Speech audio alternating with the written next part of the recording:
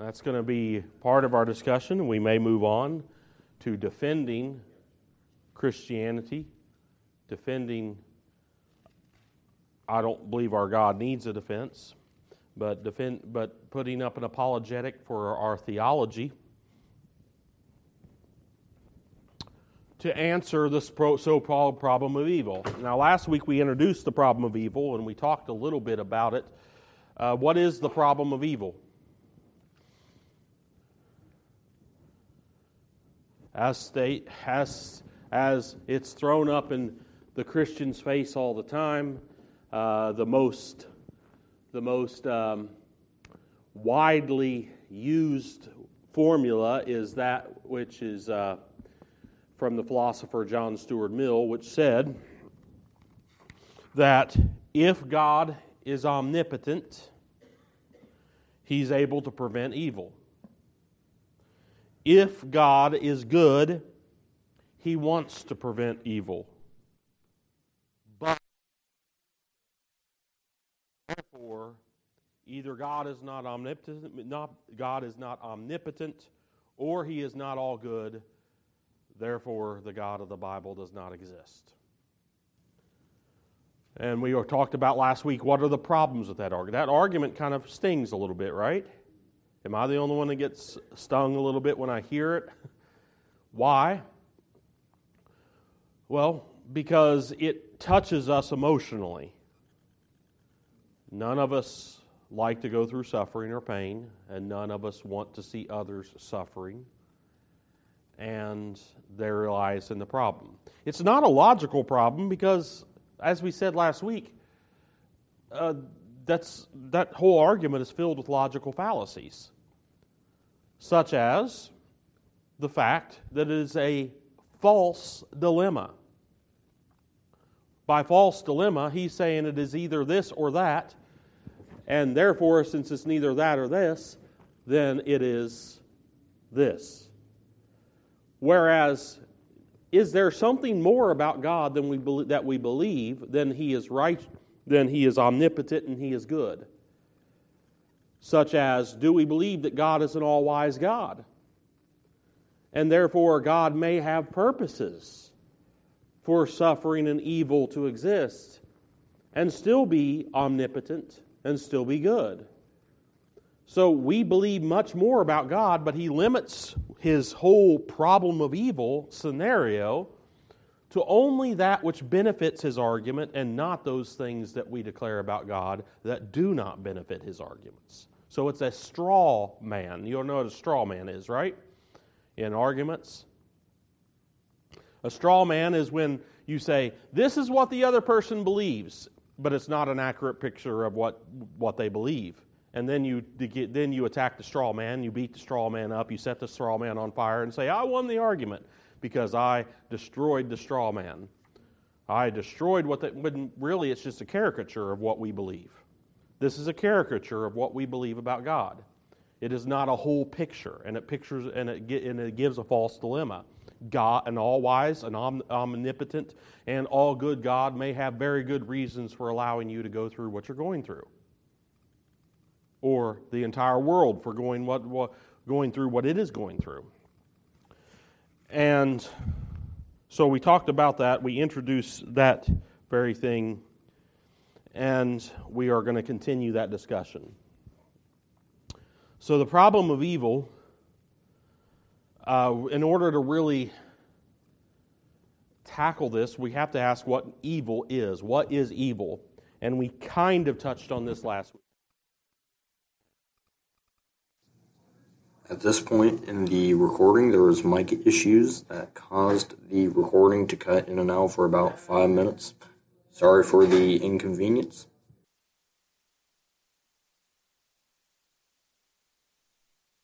Cannot escape the reality of evil by just saying it's all a product of someone's mind. No matter even if you say that someone doesn't exist, it's still it's still there. So that's kind of the Buddhism, Hinduism, Christian Science.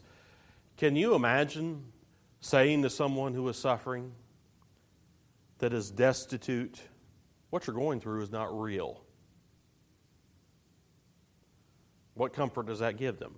The problem is the way you're thinking. The problem's you, right? That doesn't help anybody. In fact, if you want to get bogged down with real legalism and press a heavy weight on people's shoulders, it's by giving them that kind of formula. The problem's you and the way you're thinking. And that's why you lost your child, or that's why you did this happen to you, or that happened to you. You weren't thinking positively enough, or you weren't doing this, and you wanted, and it divorces people from a real reality around them. Evil is real.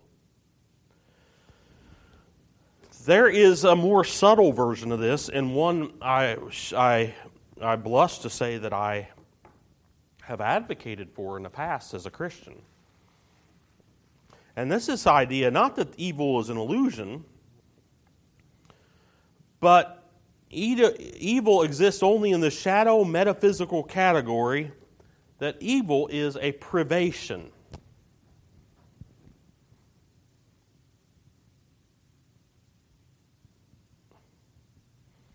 I'll write that word. I know that I can't even read it from here, so I don't know why I would bother writing it. I need to... not Thomas, but Rocky he's not here today, he had that surgery, but Rocky was saying, he was showing me a big roll-up board that I love to have, so we got a really big whiteboard to work with, but I'll just put that on my wish list. But privation, that's the idea that ultimately, the only thing that is real, really, really real, is the good. This is a Platonic and Aristotelian philosophy that you have the good,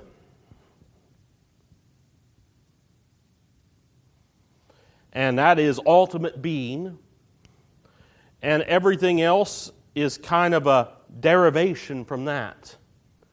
And what is less good is less real. You have this Aristotelian gradation of being, that up here is the perfect, the good, and everything else is less perfect, less good, less perfect, and tends toward down here. Not an illusion, but non-being. I know this is heavy, and I don't want to really spend a lot of time on this. Non-being. All right, so here's how the argument goes with Scripture. All right. So, when God created all things, including man, who was in His image, He looked down upon everything and said everything was very good. All right, so there is a sense that it could be that it's not perfect, so it's a little bit less than the actual good. So it contains some bit of potentiality towards evil and towards non-being. And as evil progressed, it progressed downward towards being. God only creates that which is good, and everything else begins to be deprived of that good and therefore becomes more and more evil. I know that is kind of a quick derivation of that, but think about, if you could, seeing evil in this light. Seeing evil as, first of all, almost a necessity for the fact that we are created. Because we're created not perfect, not ultimately good. So therefore, we're a little bit less than that. And God Himself could not absolve us from our creatureliness, and therefore we are already pointed towards evil by the mere fact that we are created. So So natural evil is defects in the lesser goods in creation. Why do earthquakes happen? Because we lived in a created world that is not that by virtue of it being created is less good than God, and therefore tends towards its own undoing. So earthquakes are happening, seismic events are happening, cancer is happening, and it's just all part of the order of things. By its created metaphysical nature, it must happen like this. And moral evil is just that very thing. You and I are created with a will. It's not a perfectly good will, so therefore we have the potentiality. And here's the insidiousness.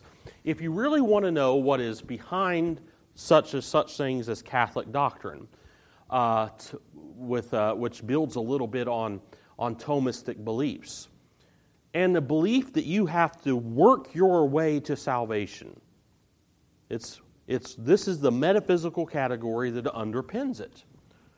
God created us under Him, already tending towards non-being, already tended towards evil, and it is up for but He still created us in a relatively good case, and it is up to us to keep ourselves in that case. Does that make sense?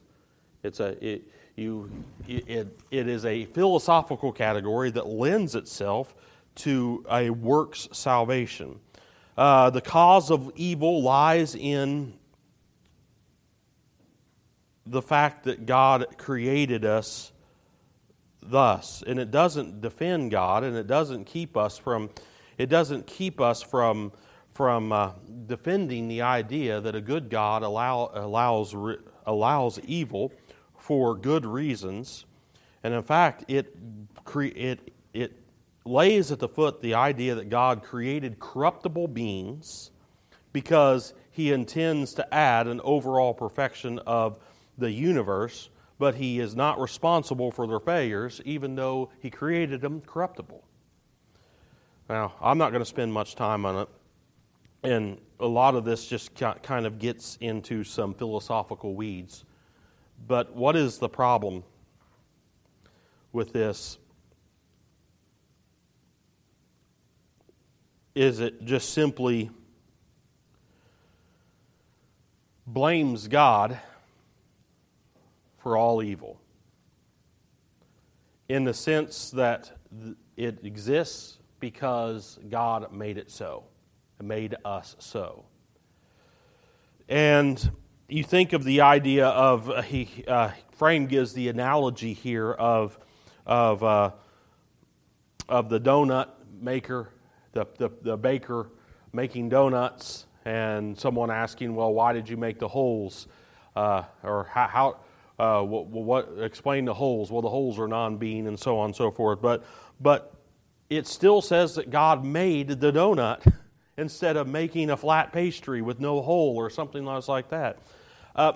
And it tends to place evil in some metaphysical category and say metaphysics is ethics. Metaphysics is morality, and that's not so. What is evil then? If evil is neither an illusion or a tendency towards non-being, I want to just say this. Evil is real.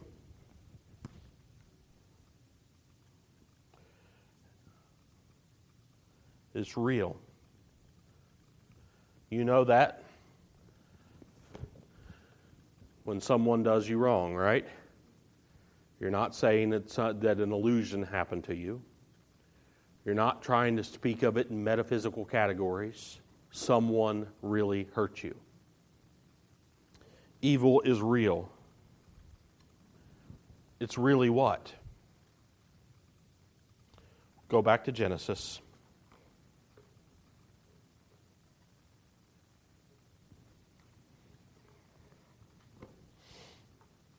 Chapter 2, verse 1, or chapter 2, verse 17. But of the tree of the knowledge of good and evil, thou shalt not eat of it, for in the day you eat thereof, you will surely die.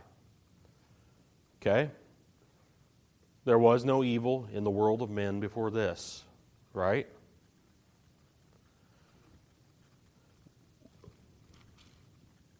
And we saw that man ate the fruit. Man became guilty. Hold your place there in Genesis and go to Ephesians chapter 2.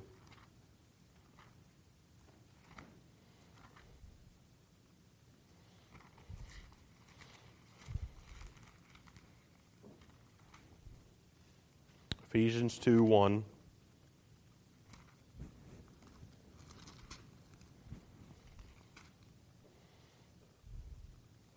And you hath he quickened who were dead. This is not an illusion. It's not saying you didn't exist. You were dead. Adam died. And Adam begat children, and he begat them in his own likeness. Romans chapter 5, verse 12. By one man sin entered into the world, and death by sin. And so death passed upon all men. This is real. That's moral evil right there. Romans chapter 3. There is none that does good. No, not one. There is none that is righteous. No, not one. There is none that seeks God. There's a reality to moral evil. It's in us. We are now a fallen people. We are now under the curse. There's the word I want. This is a positive, real thing. It's not non-being. It's not an illusion. We are under a real curse of sin. What is evil? It's the curse of God upon us morally. We are totally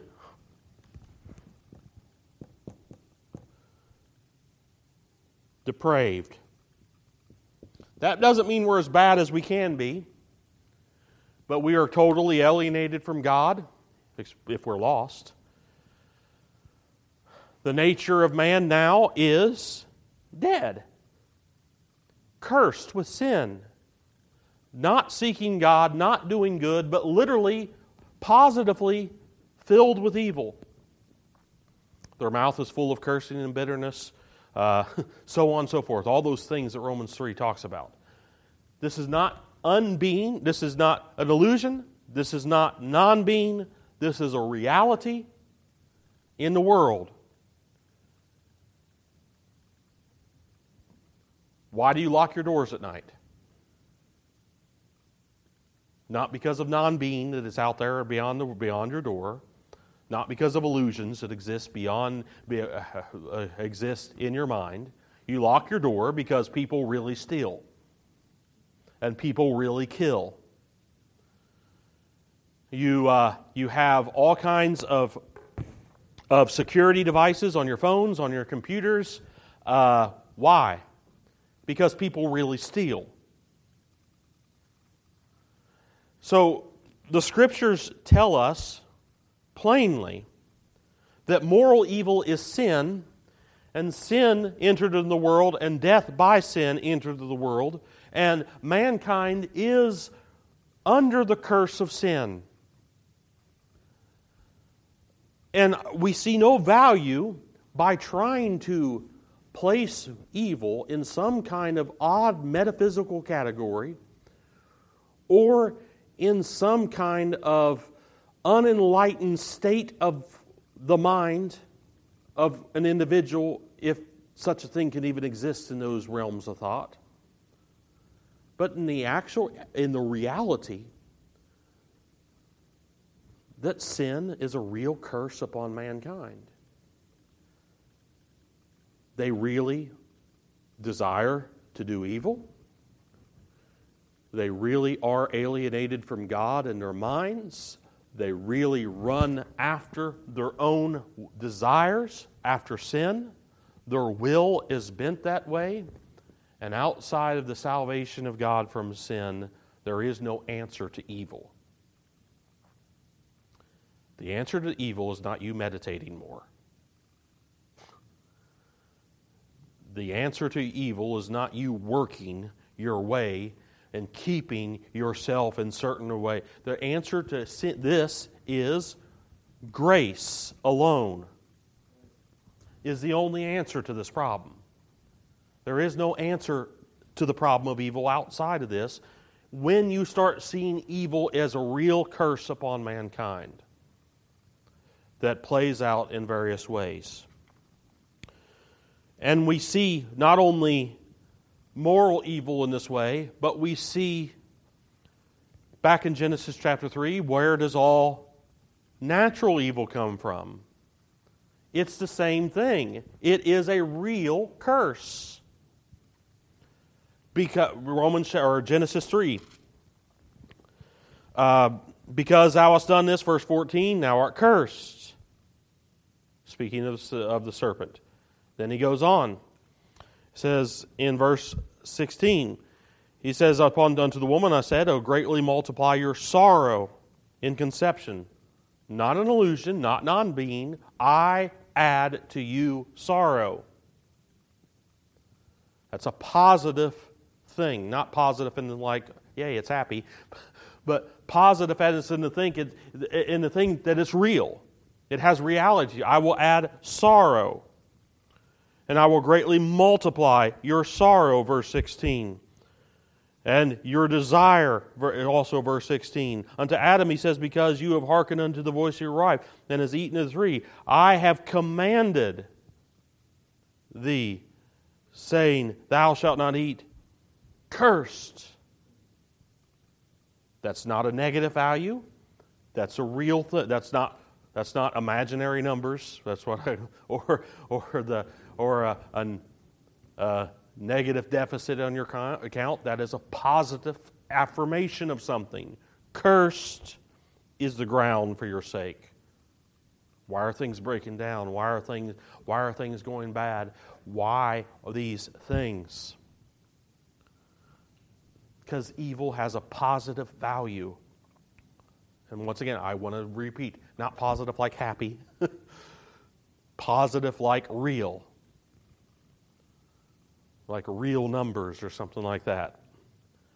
Cursed is the ground, out of it you were taken, thorns and thistles, you'll eat bread, return to it, all those things, the breaking down, the deterioration of the body, all natural evil and moral evil share one thing, the reality of them in the world.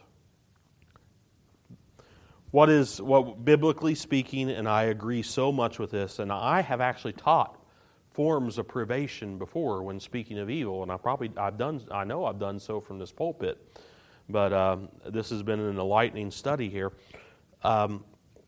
Evil is real. It's not just being less good than God. It's real. And it's really a curse. And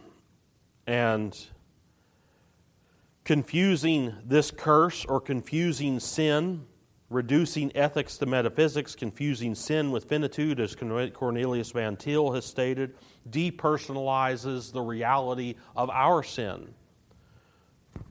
My sin is not because I am A, B, or C. My sin is because I am a sinner. I am a sinner who is alienated from God, who needs God and God alone to take care of my sin. I don't know if we have time really, but you're going to see this is the biblical view of evil, the nature of evil itself. The Bible never presents anything else, but as you move away from Christian thought, as you get into concepts like the New Age or Gnostic thoughts, Gnostic philosophies, or medieval wranglings of men like Thomas Aquinas that created the philosophical framework for the modern Catholic Church.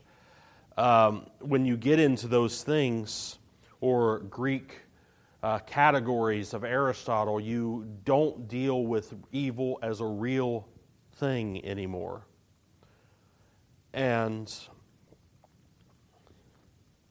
I think it does a detriment when we don't see evil in this light.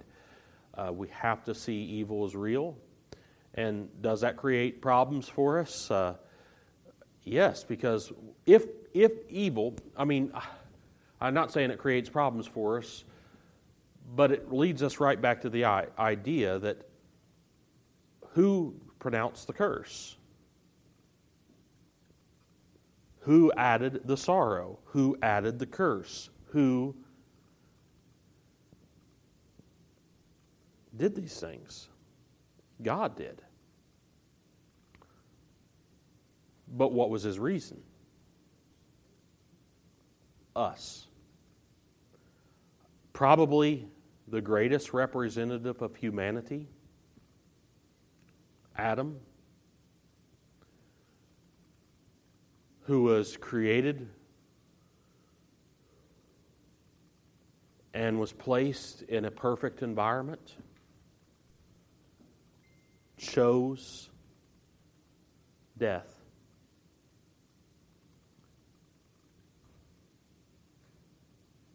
And God pronounced a real curse that really exists. What is the evil I'm facing every day? The evil you're facing every day is that real thing called evil. Out of my heart proceeds evil thoughts and other forms of evil that go outwardly. And so is everyone I'm meeting, morally evil people. Christ did not keep from affirming this about people. He said to the Pharisees, if you, being evil, notice he wasn't speaking in categories of non-being. If you, being evil, know how to give good gifts to your children, how much more will your Heavenly Father, who is not evil? But he asserted a real evilness to human nature. Fallen human nature, cursed under sin human nature. We can see that God is the author of the curse. If there is evil in the city, has not God done it? That's what the prophet. It's either Amos or I'll have to look it up for you. Yeah, it was Amos. Can two walk together except they be agreed? And then ask the question, if there's evil in the city, has not God done it? God brought evil into the world for a reason. First, man's sin, and then there's a greater reason for the greater manifestation of his grace. Because you and I cannot save ourselves. Like I said again, meditation is not going to save you. Good works are not going to save you from real evil, both in yourself and in this world.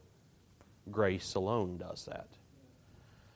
I hope you got something, and I did not mean to get caught up in trying to talk about metaphysical categories, but I hope we see what the biblical concept of evil is. And from here, we're wanting to be able to answer, why does evil happen?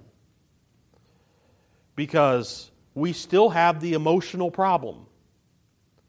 The logical problem is a bunch of nonsense. There is no logical problem of evil. Like an all-wise God, who is all-powerful and all good, may have reasons for allowing evil to occur, or even bringing evil into the world. But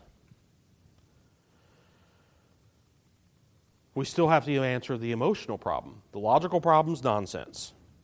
The emotional problem is when evil happens to us, what's the very first question we ask? Why? And that's an emotional problem that strikes us right here, and it's an emotional problem that strikes the person we're trying to give the gospel to right in the core of their being. Why is this happening to me? And we need to be able to give a good answer. But we cannot deny the reality of evil. And we cannot deny that God brought it into the world. Because of man's sin, he brought it into the world, but he did bring it into the world. And what his answer is and what his reasons are ultimately as time works out. All right, any questions, complaints, or grievances?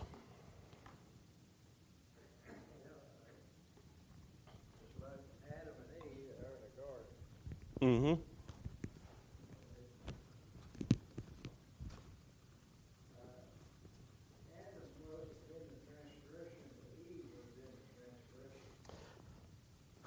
Yeah. All right.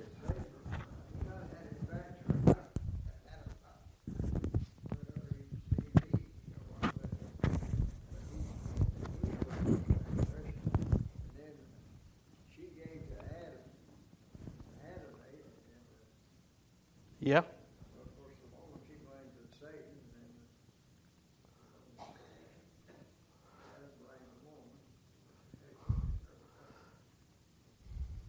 And God wouldn't take Adam's excuse either. He says, you have done this and listened to the voice of your wife, and therefore cursed. And people have been born dead in sins ever since. A reality to evil in the world that was placed upon us by God because of our sin. I hope this is as clear a teaching as possible as on the nature of evil, and I hope it made sense, and I didn't get too far into the weeds on categories that are basically nonsense. Yes, sir.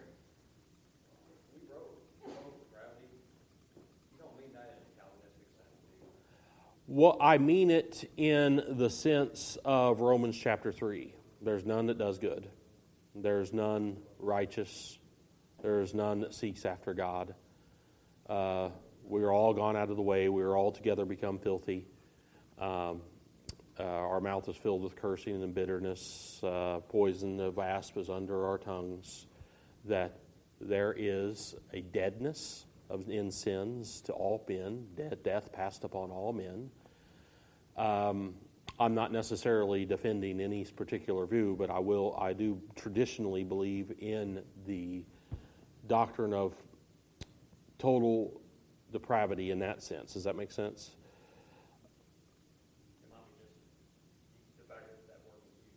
Okay. It might be better to call it total inability, or a bent away from God. Christ said, no man can come to me unless I first draw him, things of that nature, that there is a natural opposition of all of us now against God and against goodness and against righteousness. And outside of him having grace upon us, we will never be saved. I hope that answers the question as clearly as possible. We can kind of get lost sometimes in labels and label in this doctrine or that doctrine to be this, in this camp or that camp, and want to try to get whatever we believe to be scriptural. And sometimes that may sound one way or another. And does that make sense? I think so. The fact that what I mean by total depravity is just that we're totally lost. When I was saved, when I was born, no one had to teach me how to sin. I knew how to lie, and no one even had to teach me how to want to sin. I naturally wanted to sin, and it manifested its way in all of my life, and that's this evil that we're talking about. When Christ says, "You being evil," that is that affirmative reality in each and every human being to be against God and to be for whatever desire they happen to have that they replace God with. And therefore, you have the description in Romans 1, 2, and 3 of the depravity of the individual, necessitating the grace, salvation by grace through faith alone in Christ and what He has provided. I hope that answers the question. All right. Also, you were bringing up one of those examples of like the baker, In the hole. donut hole. Yeah. Ultimately points to God being Mm-hmm. And that reminded me of like I guess the other like the deterministic part of Calvinism, Uh-huh. where they'll try to say that God is the cause of all things except evil, but yet they'll try to worm their way out of that. Uh-huh. Yeah, I mean, I don't know of anybody who would take the Scripture seriously that would say anything like that. That God made me in such a way that it was impossible for me not to sin. When I sinned, I always did so with my will. Now, when Adam sinned freely. I was never, no one, and it's really hard to navigate specifically this category as far as metaphysics and such things like that, but I can never say that God made me thus. God made me to be after this particular sin or that particular sin. And those that would take the non-being issue of evil would deny that. I feel like I'm talking in circles. The fact is we are wholly responsible for all of our sin, even under this cursed world, and therefore we're held accountable for all of our sins. Even though we are born dead and under the curse of sin, we are still responsible for all of our actions, and I don't know anybody who would take the Bible seriously that would deny that, I think. Maybe there are someone out there, but I don't know of them. And I feel like I was talking in circles, and I may or may not have answered that coherently. It's a difficult subject, just to be honest with you, but we're not absolutely determined in that sense, and I don't think the sovereignty of God, a belief in the sovereignty of God, would necessitate such a belief to set aside man's responsibility. I think that would actually violate some places in Scripture where God says He didn't command these things, nor did it even enter into His mind. Correct. And yet the Calvinists try to have it both ways in a weird. I don't know why they try to do it. Well, I guess that's what I was trying to bring up. Well, it's ultimately a difficult subject if you're getting into Calvinism and predestination and what predestination entails and things of that nature. It's a difficult subject because you're trying to wrap your mind around an infinite God and what an infinite God does. And we just don't have that capability. So there are things that a Calvinist person would believe and assert to be so, and they do so not knowing how to connect the dots with other things. And we tend to, when we're trying to state something in a systematic way, to say, okay, this verse says this, so I believe that, without ever having to connect the dot, well, this verse also says this, and seeing how coherently. We're always going to struggle with how to coherently put it all together. And best advice I can give about it is what my uncle told me years ago is you're trying to wrap your mind around God, trying to figure out predestination and predeterminism and all that. The best way to approach it is when you're reading through the Scriptures, in each and every single text, be willing to believe exactly what that text says. And if it says whosoever will, believe it and teach it. And don't embrace an idea that says that whosoever will is wrong. And when you get to the Ephesians chapter 1 and you read God has worked all things after the pleasure of His own will, believe it for exactly what it says, and don't try to assert categories that would in one way, shape, or form deny them. And I think both sides of the camp, whether Arminian or Calvinism has been guilty of not of not willing to take each text as the text lies, and we're never going to figure it out on this side of eternity. But as Charles Spurgeon once said, I don't have to choose between the sovereignty of God and the responsibility of man, because there is no contradiction. I may not be able to figure out how they hold hands, but God does. And the secret things belong to God, and the revealed things belong to me. I'll shut up now. Any other complaints or grievances or questions? I forgot questions. All right, we got about 10 minutes. Well, now we got less than that. We got about 5 minutes. It was good discussion.